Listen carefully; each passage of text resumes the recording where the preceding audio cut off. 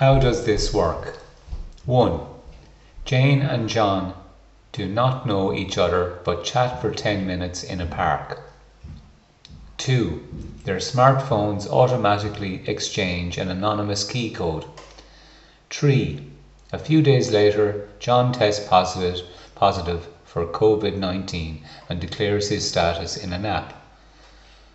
4.